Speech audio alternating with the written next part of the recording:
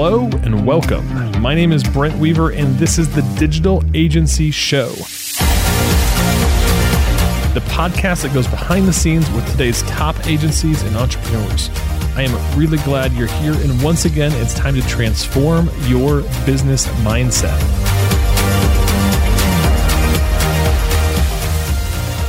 Hello, hello, hello. Welcome, podcast listeners, digital agency owners. I'm really excited you're here today.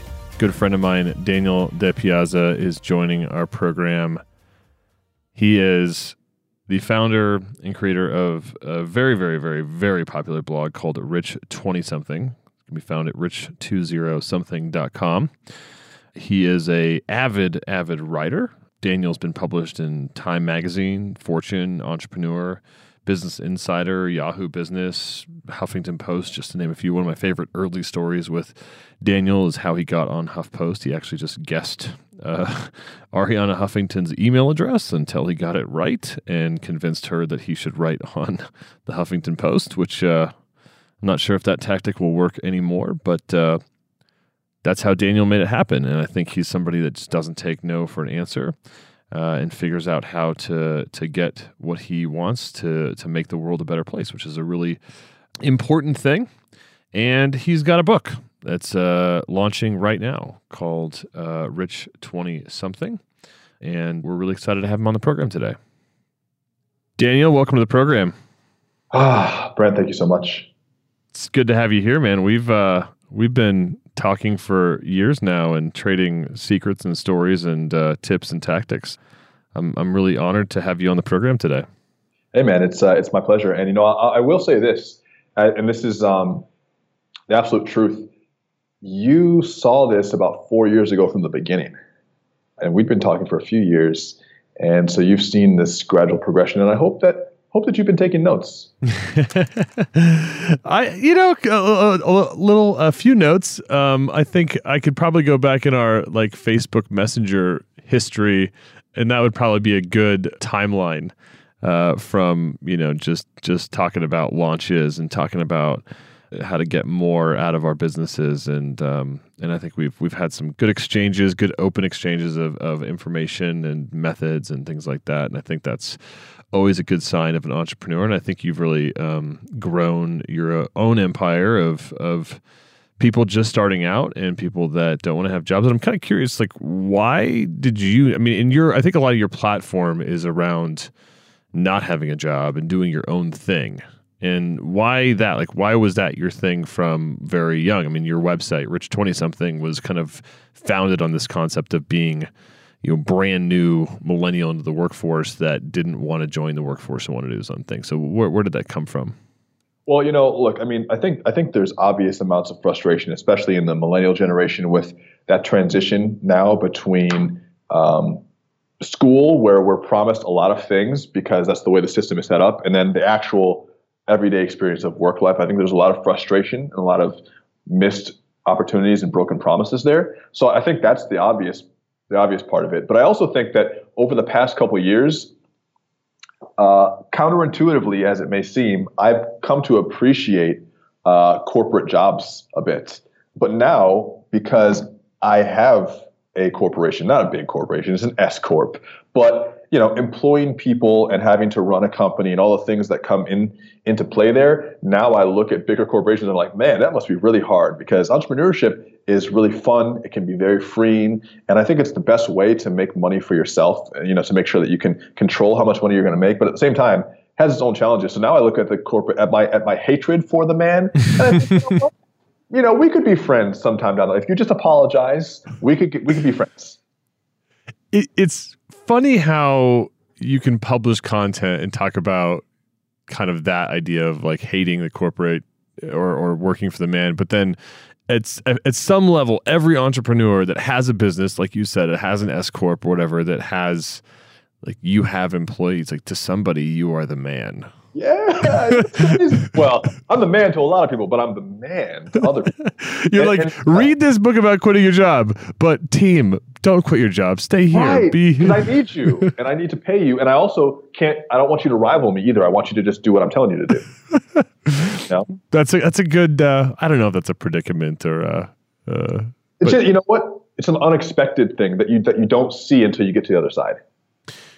I understand why some millennials or other people might not want to go into the corporate space, but did you have a moment where it was clear that you were an entrepreneur, or was it, I mean, at least I know for my own sake, I didn't even like that term for the first 7 or 8 years that I was starting a business. I don't know why. I really don't.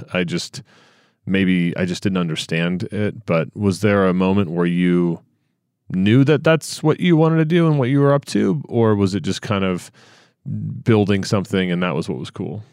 Well, I never labeled myself, similar to you, I never labeled myself as an entrepreneur, mostly because that term is a buzzword that's become very popularized with especially my age range. So I'm 28, I'll be 29 in about a week or so. And so anyone from like 18 to 30 right now, or maybe even into their mid 30s, we're all millennials, and definitely into the mid 30s then actually. So we're all millennials, and a lot of us are very overly hyped on the word entrepreneur. Now, I didn't see myself as an entrepreneur. I saw myself as like a free spirit. And I think having a free spirit is part of one of the best qualities of entrepreneurs. We're free spirits. And I felt like I was stuck between a rock and a hard place, to use my grandmother's analogy. And basically, here's what happened to me. I graduated school, like many of us, and I felt like I had two choices, and it's kind of this fork in the road type situation.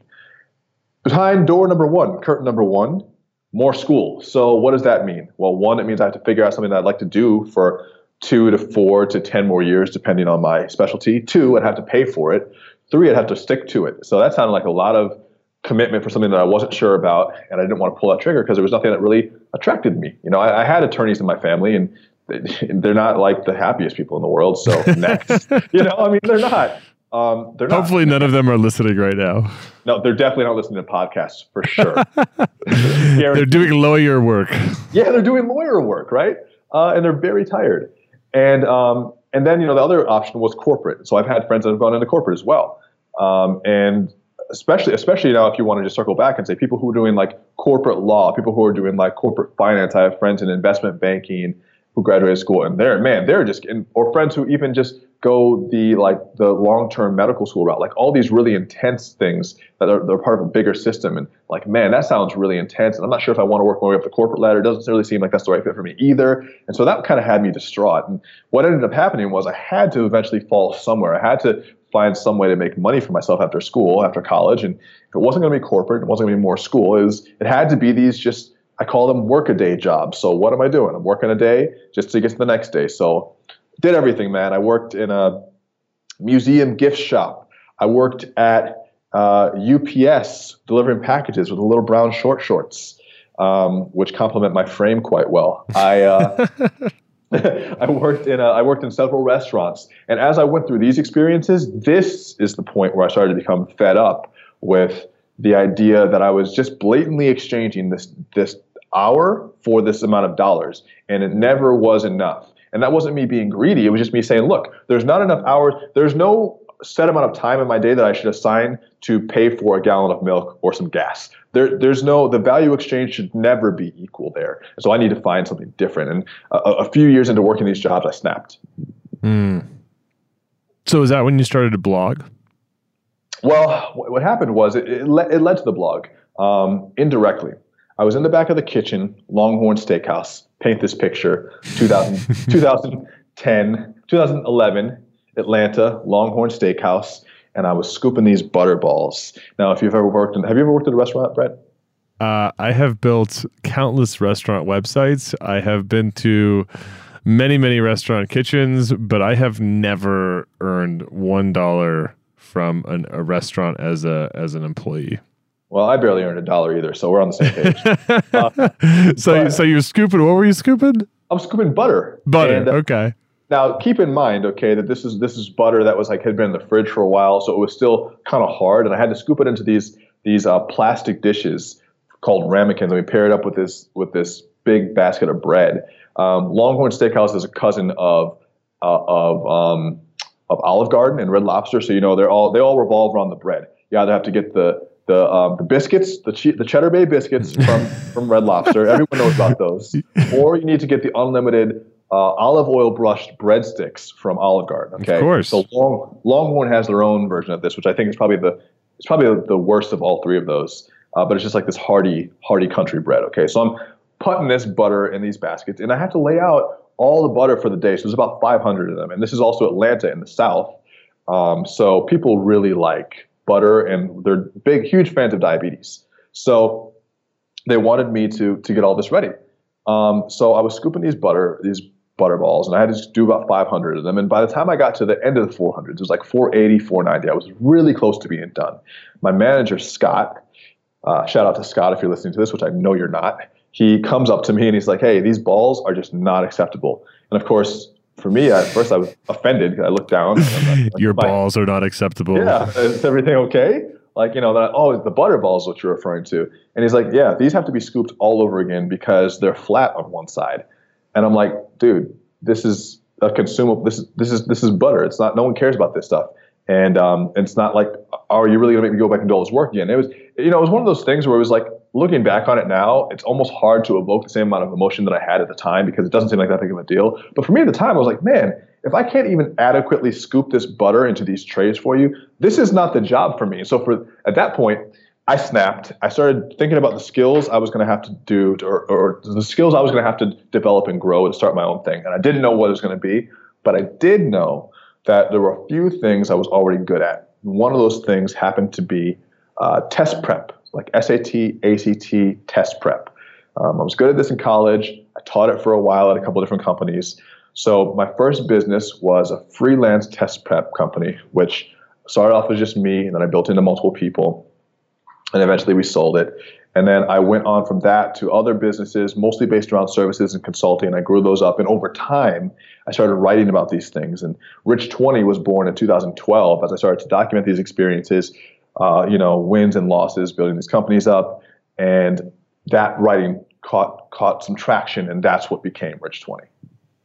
That's cool. So there is hope. If you are out there right now and you're scooping butterballs and your butterballs are flat on one side, Daniel says there's hope for you. There's a light at the end of the tunnel for you, yeah. So you start this blog, you're making some money on the side. I mean, just even talking about, you assessed what you were good at. So if somebody does not have a business and they're scooping butterballs or whatever their version of butterballs is, how can they identify what they're good at? Because it sounds like you were doing test prep or somehow you were making money doing that. There was some validation there, even if you didn't understand that was market validation at the time. If I'm sitting there and I'm scooping my butterballs, how can I assess what I'm good at, or what is a marketable skill or service that I might not even know that I have? That's a really good question. And this is something that people come to ask me a lot about, which is probably the reason why I wrote a book on it. I'm like, man, you guys got to just read the book. I can't keep talking about this. But you know what? You know why people keep asking? Because it's so important. And it's such a barrier. Now, I'm going to tell you exactly how to do it, but I'll frame it. I'll preface it by saying this. Your idea, while it is important, is probably like one of the lesser important things in this process of you building your business. You can have a great idea with poor execution that fails, or a mediocre idea with excellent execution that soars. And so whatever your idea is that you come up with, that's great. And I hope it's a great idea. But it's not the most important thing. A lot of people give up at this stage because either they can't find a good idea or they can't locate their passion, both of which are, I feel, unnecessary stumbling blocks, because I think your passions are always changing. So that being said, skill inventory is the first thing. I always tell people to do a skill inventory. And I like to start with freelance businesses. So it's good that I'm on this podcast, because I think it's the easiest, lowest hanging fruit. And so there are a couple places you can look. The first place is just past job experience. A lot of times there's something that you've done for another company that if that company weren't involved, you could be paid a lot more for. So for example, with my test prep example, in college, I taught for Kaplan, which is, if you guys have ever gone to school and you've done SAT test prep, this is probably a very bad nightmare for you. But Kaplan is a test prep company similar to Princeton Review or other places, where they basically just give you a huge workbook and walk you through the workbook, and then you do better on these rote memorization standardized tests. But I'm actually very good at those tests, and so I started working on that right after high school and kind of going into college. And I was teaching there, and I was making like $18 an hour in college. And for a college student, where everything is compared to minimum wage in your mind, I thought that was really, really good money until I went to a student's house. This is, a couple years into me teaching for Kaplan. I went to a student's house and I saw that they were charging $100 an hour for me to be there, and they weren't doing any of the work. I was driving to the house, which was pretty far. I was delivering the lessons. I was teaching the students. I was consulting with the parents. I was basically playing like sideline therapist. And all Kaplan was doing to get the 82 out of $100 that I was getting, because I was getting 18, the only thing they were doing was connecting me with the client. So I thought to myself, when my first business was on the precipice of starting, I'm like, oh, well, there's clearly value there. So look for the things you've done in the past that employers basically just become the middleman of, and see if you can cut out the middleman. So start thinking about your past work. Second place to look is natural talents, skills, or hobbies. We all have one. And one of the most interesting things about humans is we'll always downplay our own abilities. Because I think there's like a cultural thing where it's like more acceptable to be modest about what we're good at. So we'll say like, oh, yeah, I speak 2 other languages, but like lots of people speak French and Spanish, so it's not monetizable. Not true, or yeah, like I can kind of code, I can kind of like do WordPress, but like I'm not that good at it. So like someone better than me would be able to provide it better. Well, no, I'd argue that, even if you can just do WordPress, which is the most popular platform for publishing websites now, even if you can just hack around on that, you're still ahead of 90% of people who have no idea what that is, and so that's another thing, thinking about things that you're already good at, things that you have even a moderate level of skill at. Another thing to look at is things that people are always asking you for or suggesting. So an example here, my brother-in-law, he has like a big truck, like it's a Ford, and it's one of those Fords that's just obnoxious. It's like F350, F450, one of those ones where you're like, come on, Caleb, do you really need to get the one next level up? Like a 150 or a 250 wouldn't have done it. You can already fit a couch in here, whatever. So he has one of these big trucks that's destroying the earth. And every weekend, though, people were asking him, hey, for some reason now, everyone was asking him if he could help them move. Can you help me move my couch? I need to move this dresser. He's the guy with the truck. Yeah, he's the guy. Everybody has a friend with the truck. Yeah, everyone. So he became the friend with the truck. And at first he was like, yeah, I'm a good guy. I'll definitely help you. Cool. And, eventually like 2 to 3 of his weekends were now taken up by this stuff. He's like, okay, enough of this. So I can help you move, but it's like $65 an hour. And you know what? They didn't balk at that. They were like, sure, can you come at 2? And he had a business, and then he just expanded it from there. And then, so there's things people ask you for. And then also, this is one that's a little bit riskier, but it's something that I've done in the past. Things you want to learn, right? So this is actually what I did with WordPress when I was developing websites, and I was developing simple WordPress websites. I could hack around on it, but I was not there. Like, there's like definitely a level of WordPress professionalism that is like, you can be a top tier WordPress developer and designer. That wasn't me, but I knew I could get it installed and like play around with themes and make it look pretty custom. So I started taking jobs, sharpening my skills, even though I was kind of a novice, and growing from there. So things you want to learn can become side hobbies, side jobs, and even full-time businesses if you develop them and you can get paid to develop them. I think that's the famous quote of fake it till you make it. Client says, can you do this? Oh, yeah. Oh, yeah. Oh, yeah. We got lots of projects in the pipeline. I can't show you any of them because of NDAs, but we have so much experience. I totally did. You know what? I would totally say, I would be like, or, so that's a good one. NDAs is a good, gives you some wiggle room. And another one you can use too. And I'm only telling you my experience. I'm not telling you that like you should do this. I'm just telling you my experience. Another one that I would do if I needed to get a job, I didn't have the client, because the thing is, I have faith in me. I know this is going to get done. I'm not going to let this job suck. And I'm really hungry at the time, so I need the money. So I think, okay, well, I need to get this job. It's like a $5,000 gig. It's on Elance. They've already talked to me. Elance is now Upwork. What can I do to get the job? One other thing I would say is I would go to, I'd be like, well, I can't show you any of our work because of NDAs, but we can do sites like this. And then I'd find other websites, and people just associate what you want them to associate. So if you show them like such website and they like those features, and I say, yeah, we can do that, no problem. Then I just find a theme that could do that. Yeah. Make it happen,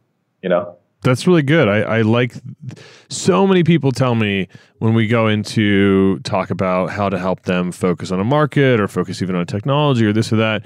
Well, there's nothing in my portfolio that looks like that. And I like the idea of being able to say to somebody, here's the type of stuff we could do for you if you wanted to. I mean, at some point, somebody's got to trust you and figure out how to be okay with paying you for that, even though you haven't built it before. But I think if you can show them things that maybe eases their mind, or like you said, associates that other work that they didn't do with something that they might be able to do, that might help you get over that hurdle. Yeah, and don't abuse the trust. Like once you get the job, crush it. Do a really good job.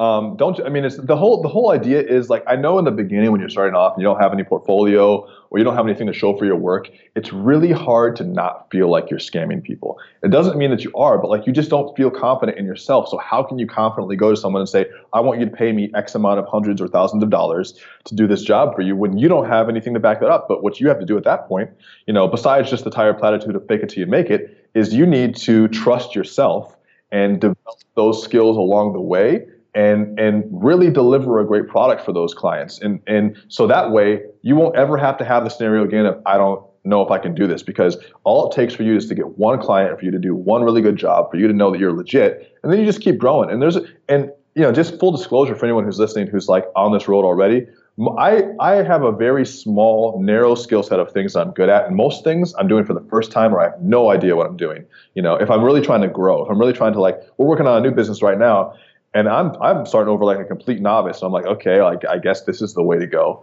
And so it's okay to have that feeling, I think that beginner's mindset is helpful. I think where people a lot of times fall down, though, is where when they're actually asking somebody for money and they have that beginner's mindset, I think there's something about they don't feel like they're ready yet. And I've always felt confident that I could deliver, even if that meant I was going to sacrifice late nights or weekends or whatever. I mean, that's what happens is you tell somebody you can do something like this, and maybe you're not seeing, all the complexity or the nuance, and you end up burning the midnight oil for, a few weeks or something like that. But that's okay, because then you realize that you can do that when necessary. You can go above and beyond. You can put in the extra time, the extra hours, and get super resourceful about whatever it is that you promised. And maybe you don't have the resources right off the top, but eventually you figure it out.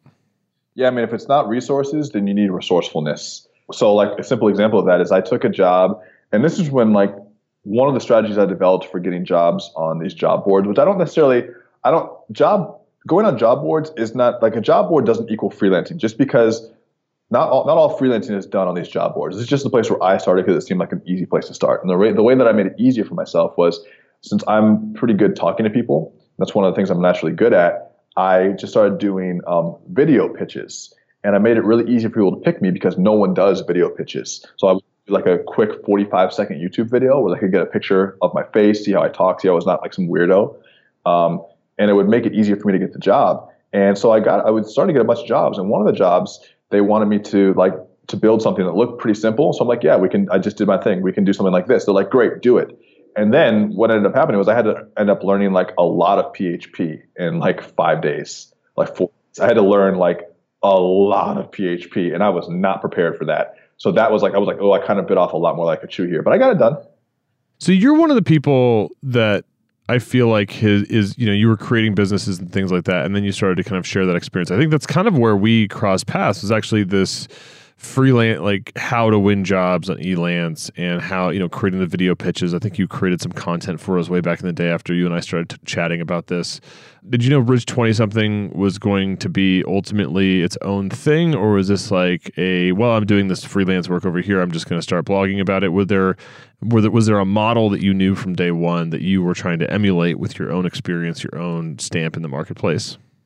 Totally not. And I think part of that is because just the way that the industry has changed over the past couple of years, especially like Rich 20 started in 2012, and it was just a personal diary. It was my mom reading it, and I think she unsubscribed. You lost your mom as a subscriber. I lost my mom. I don't think so. I bet your mom's still a subscriber. She never buy any of my products. She always wants to get the free passes in. She hasn't finished my book yet. She doesn't know I have a podcast. Like, come on, man. Like, Anyway, that's a whole nother story. But It's okay. I'm pretty sure my parents are still struggling to connect to the internet, but that's just a whole other subject. they're on that 56.6K dial-up speed, man. They still have AOL accounts. I'm just putting that out there. I have a friend who works at AOL, and he said that like there's a large majority of people, like millions of people, who still use the AOL dial-up to connect to the internet. And I was like, how? Like, in what capacity would that even serve them? You're like, do they connect with their cell phone? Like, where's the modem in my iPhone? Yeah, well, I guess my iPhone does have a modem. But yeah, so that's crazy. And I didn't really see the blog becoming a business just because it's only start to make sense to me that you can start a blog and it can become a business over the past few years. I look at social media, especially because I'm really deep into that space. Not everyone is. You don't have to be deep into that space to have a successful internet business, but I happen to be pretty deep into social media. And one of the things I'm seeing now is that, especially towards like the middle of 2016, the idea of individual influencers really started to explode. Like anywhere between like late 2015, early 2016, and I think that there is a correlation with the growth of like the Instagram platform, with live streaming being on pretty much every platform, so you can connect with people like automatically right away. And I think that influencers have become a big thing, and partially because influencers have become like a standard level of, I would say, low level celebrity online.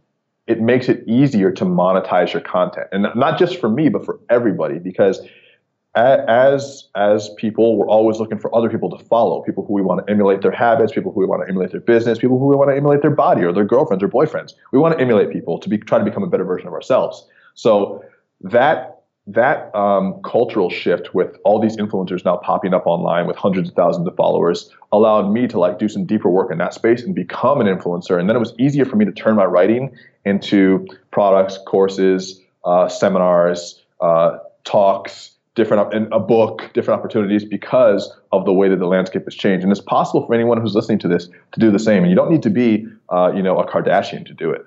Yeah. I think at the core of what you've done, and even what I've done, is, I mean, obviously you have to have good content to do what I'm about to say, but it is the necessary engine behind all of this, which is developing a great list of people, whether that's followers on Instagram, whether that's, whatever people do on Snapchat, whether that's your email list. You have to have a list in order to eventually try to launch something. I mean, I think even with I'm sure the first question your book publisher asked you was, how big's your list, or something like that. I mean, they want to know how many people have already said, yes, Daniel's ideas are good and we're interested in still hearing about them and we'd like to learn more and maybe we want to buy stuff. That was the first question I got from the agent before I could even get the publisher. Yeah. And as I was updating my agent, Kirsten, who's amazing, who's a super agent, and I'm so glad that we ended up working together, as the years went by, like I started talking to her from a warm introduction from a mutual friend in the maybe second quarter of 2014, and we didn't sign a deal until the second or third quarter of 15. And every couple of months, I would just update her with my new stats. And only once my stats had reached a certain point, like a certain amount of followers on Instagram, certain amount of, I don't remember exactly what the numbers were, but I think I had maybe 40,000 email subscribers, which is a pretty decent number. She's like, oh, he's serious, because most people say I want to write a book and then she never hears from him again. But every 2 or 3 months, I was like, here's what I got now. Here's what I got now. I'd even use my old Elance pitch. I'd be like, I do a little video, a little YouTube. Hey, Kirsten, how are you? Because I really want this book. And so you're right. It is all about, because bigger media now, if you guys are looking to figure out a way to leverage your content and your ideas and get picked up by a bigger company or a bigger media platform, they want to know what you bring to the table. And they're not in the business of in most cases, discovering people anymore. They just want to sign people who are already discovered, Yeah. I want to spend a little time talking about mindset, because I think you have, you mentioned emulating people's mindset, or I'm sorry, emulating people, their what kind of girlfriends they have, what kind of habits they have, and things like that. I think that one of the things that I've been fascinated just watching you grow and watching you grow your list and get the book deal and all this kind of stuff is around mindset. And I know there's, at the core, everybody has these belief statements, right?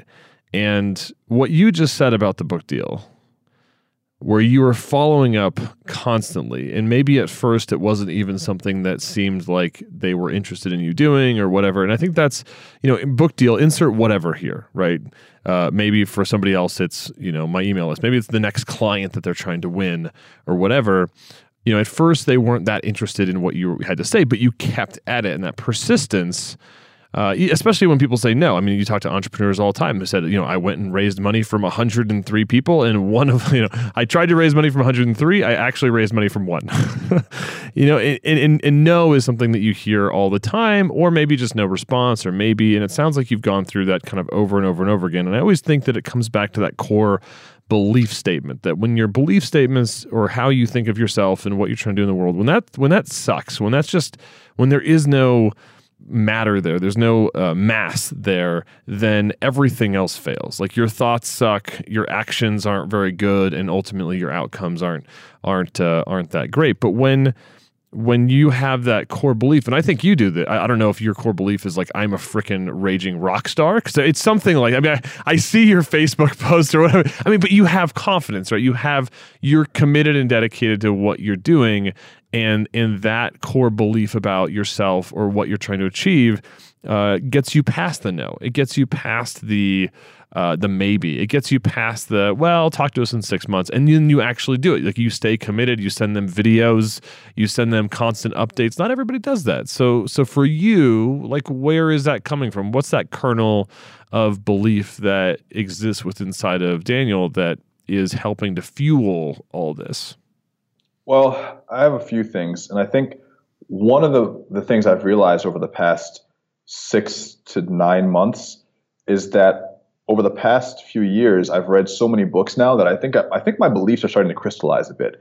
And I think retrospectively, looking back on my decisions, it's very easy to piece together a reason for why I did something based on my beliefs now. It's always easy with perception bias to look back and say, oh, well, this is the reason why I did this, or this is the reason why I did that, So I think the best answer is just for me to look at the way I look at the world now and give some context for it. Because I can't always speak to like past Daniel. I think that a lot of times, for instance, for me following up with the book, it just seemed like the next logical thing. Because again, what are my choices? I'm going to go back to working at a restaurant someday? Like, no, I have to move to the next step. So there's definitely always some desperation plays there. And like, I just got to keep following up. I got to make it happen. But looking back on that and then kind of like filtering that out with a lot of the things I've learned, just growing up and moving out of my 20s and into my 30s, which I think is going to be a really great decade. One of my core beliefs is that I persevere when I'm frustrated. In fact, I have like 7 core maxims, and if we have time, I can go through them. But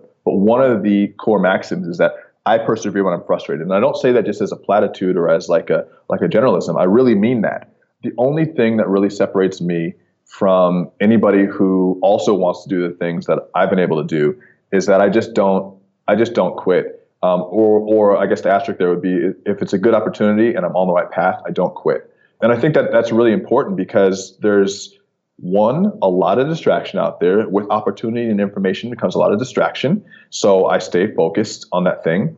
And then I kind of like expect mistakes as part of the game. I don't see them as like a reflection on my personal self-worth. So before we went live, I was talking to you about jiu-jitsu, and I was joking with you. I said, I've been feeling real confrontational because I haven't rolled in a few weeks, and rolling is the term we use in jiu-jitsu for sparring.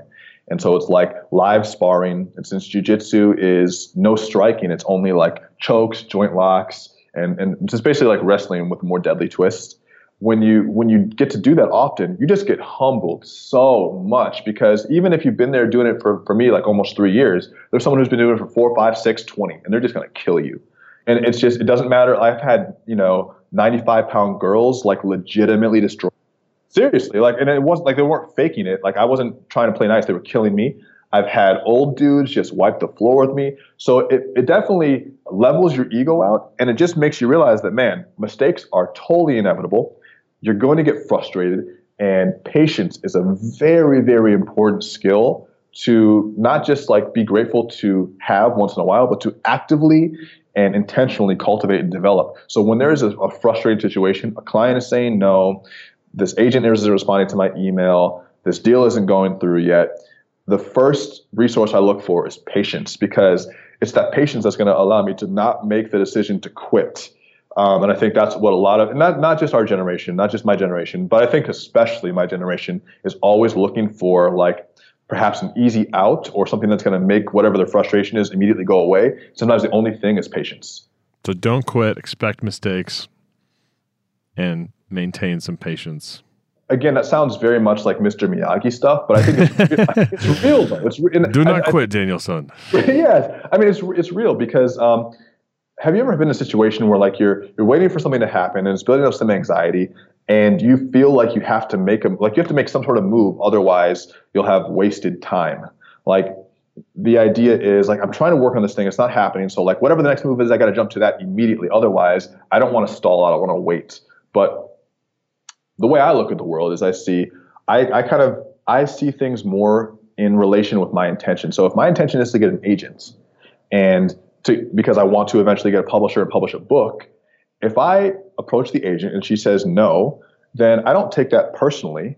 I don't run from that instance of like rejection. I say, okay, how can I get her to say yes? What would she need? And however long that's going to take, as long as my intention is still to get a publisher, I'm just going to do as whatever it's going to take to get there. And I'm going to ask her, what else would you need? How many more followers would I need to get? What type of other follow-up, would you need? When can I talk to you again? And I'm just going to do it. And I don't even have any shame about being annoying sometimes too. And I try not to be, but I don't care. Yeah. And there's patience in that too, I think people have a very funny relationship with the word no. Tell me about it. And I'm thinking through the mindset that I'm hearing from you, and I love it because it's just totally validating some stuff that I'm trying to share with some folks in our community. And just looking at like 3 statements, I might succeed. That's not a very empowering mindset to be in. Then there's the folks that are like, I want to succeed. Like, oh, Daniel's succeeding. I want that. I want to succeed. And then there's the people that are like, I will succeed. Like, I will get a book deal.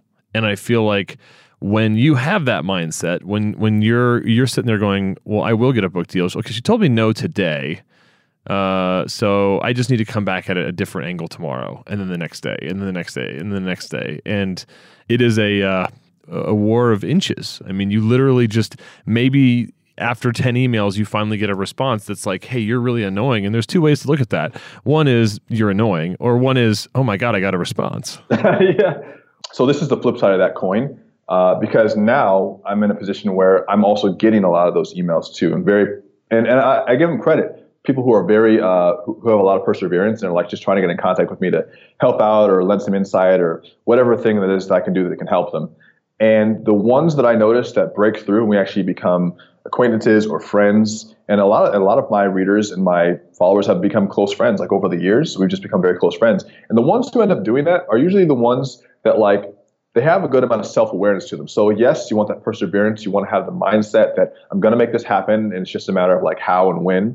But then also have some self-awareness. So like if you sent 10 emails and they keep getting rejected, let's say by the like server, well, that's not the email address, and so like so change up your strategy.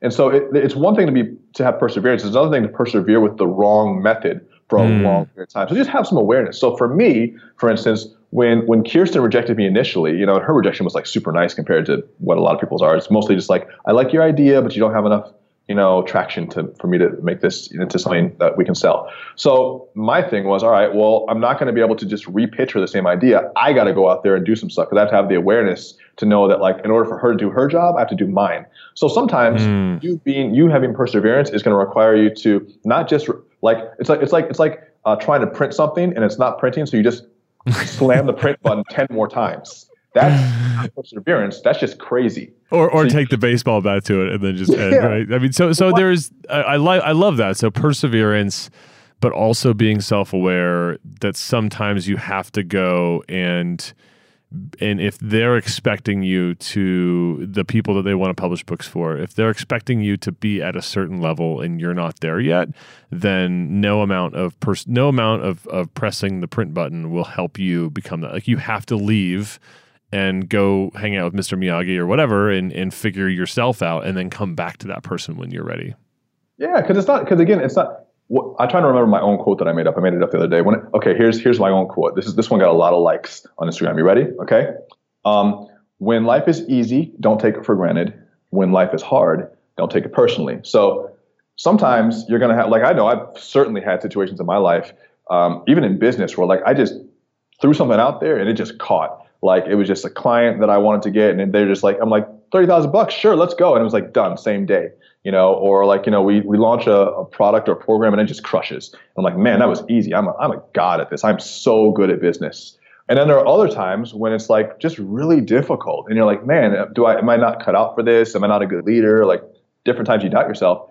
And so when it was easy, try not to take it for granted. Like, everything that you're doing. Try to understand that like there's going to be times when it's more difficult, and when it is difficult, don't take it personally. So if you keep getting rejected and you realize you have to go back to the drawing board or back to Mr. Miyagi, as you said, don't take it personally. It's not about you saying that you don't have a good enough idea for a book or for a insert your project here. It's just that there's a if you're trying to break into another level of your life and of our culture, like of our surroundings, there are going to be barriers, and some of those are self-imposed. So they might be just, first of all, your belief in yourself. But other barriers are like just imposed by outside gatekeepers. And if they want people with a YouTube following of 100,000, well, then you keep your goal the same. You want that book publishing deal. You want that client. You want that whatever. You keep that as the main goal, but then you're like, well, I got to go get 100,000 followers because I think that's going to help, and go get them, Yeah. I'm motivated. Yeah, you should be pumped up, man. You should feel 28 right now. That's what you should feel. So speaking about feeling 28, so you said you're 29, or you're turning 29? Well, I'm going to be 29 on May 4th. It doesn't matter when you're listening to this. By the time you're listening to this, I'll definitely be 29. Yeah. So yeah. Yeah. This is publishing on May 2nd. Mm-hmm. Yeah, I'll definitely be 29. So yeah. So what happens? Have you already registered Rich 30-something, Rich 40-something, Rich 50-something, and Rich 60-something? Or is this just what happens when Daniel turns 30? Are you like screwed? Your whole brand is down the toilet? I cannot believe that you are giving me this softball question. This is a softball. Okay, look it. Rich 20 is not. That's first of all, I took my face off the book for a reason. I took my face off the front of the website for a reason. Rich 20-something is not about me, and Rich 20-something also is not about millennials. Millennials are a generation that will pass and fade. Just like, the Great Generation and the Boomers and the X, and now after us we have Generation Y, which I think these guys are crazy. I think they're already like way more advanced than I was at that age.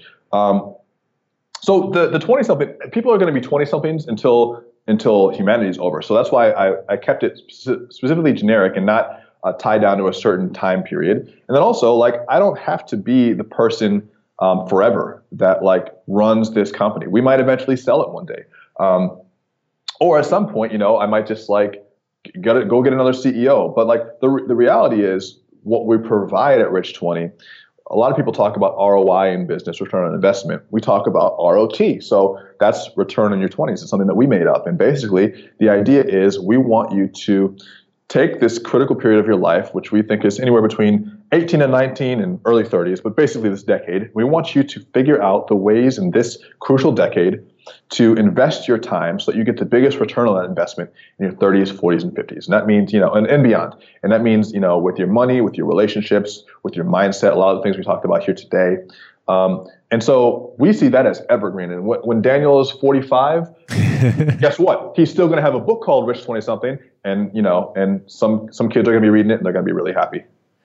And I think and I'm glad I softballed you on that, because I do want to hear, and I think I just heard a lot of the core philosophy, ideology of what you've brought to the table. And I think a lot of people have a huge misconception about millennials. I know when I was in my 20s and I started our business, my first agency when I was 18, so I probably would have been an avid reader had I been a few years younger. When you guys were coming along. And I think that a lot of people think, have just weird perceptions of millennials. And it's like people, like you've said, have been 20 since the beginning of time, right? Like this is not a new age group. And I think that the sooner that you can figure out that you don't have to play your life by some weird, archaic, industrial revolution book of rules of like go to school, go, just like what you said, where you had these like 3 choices or whatever, and that was what everybody was doing. The sooner you realize that and get to work, I mean, especially in those years of your life, not everybody's like this, but I was able to take some huge risks because I didn't have a family yet. I didn't have a spouse yet. Life was pretty cheap unless I felt like going out and partying with my friends and having $250 bar tabs or whatever. Like normal life could be really, really cheap. You have like a really unique opportunity, just like compound interest with investing. You get that extra 10 years in your 20s of doing amazing stuff early, or at least taking some big swings while the stakes aren't super high. Like you don't have 3 kids and a spouse and, 2 other family members that you're supporting or whatever when maybe you're 50 or whatever. You can take some big swings in your 20s and that will compound your success later, even if you're failing miserably in your 20s. Like I feel like that's kind of part of what you've been kind of preaching and saying to people for a long time. And I think it's a really good message. Totally. I don't think anybody would argue with the fact that I would say 90% of people between 18 and 25 pretty much piss those years away. I mean, just because there's not a lot of clarity around those years, there's not a lot of clarity around what you should be doing, especially if you're kind of unsure about what your path is going to be. You kind of just fiddle around a little bit. You're kind of searching. And the 20s has historically been a period of searching throughout our generation. The only difference between the 20s of nowadays, which are like millennials and then kind of like edging into the younger generation, but a lot of millennials, and 20-somethings of the past is that we just have more information and more access, which gives us certain advantages that because we're able to get things done faster and we have more options, but it also confuses us because we have paradox of choice. So now it's our responsibility to just get focused on what it is that our goals are and use those resources which we have, which all the other generations think are so frivolous, like social media. Use those advantages to our benefit rather than because you can also take the same advantages that we've been given as 20-somethings in this current period. You can take those same advantages and you can use those you can waste those opportunities. You can use social media, you can use the internet as a way to just distract you and pacify you, and kind of like a masturbatory thing where you're just on it just to be there. Or you can be like, wow, for once in human history, there is like a 10-year period, and it's only been these last 10 years where like we've sequenced the human genome, we've figured out pretty much everything that every human has figured out and put it all in one central location for free, and you can get lightning fast communication, for basically free or cheap, and everyone has a supercomputer in their pocket, and you're online watching Reddit, which is cool, but I think that we need to like have some perspective here, because maybe we'd be a lot further along if all of us kind of clued in on the fact that we have a huge opportunity. I think I can safely say you're an avid optimist, which is good. Are you ready for some lightning round questions?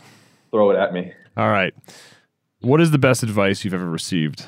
Best advice I've ever received? To this date, I'd probably say it's patience. This is something I keep hearing, and I know I've already talked about today, but I think having patience is good because patience lends perspective. Which of your personal habits has contributed most to your success? Oh, this is a good. You know what might also be a good one? Which personal habit has led to the biggest detriment in your life? That's a good one. I guess that'd be a vice, wouldn't it? Personal habit. That could be its own show, I think. That's its own show. That's called therapy. When I was in high school, I started training as a competitive bodybuilder, and I did a bunch of different bodybuilding shows. And I mean, I guess I'm on the show being interviewed, so I can toot my own horn. I looked pretty good. Like I really shredded and very dedicated, and I won a bunch of shows and I have a bunch of trophies.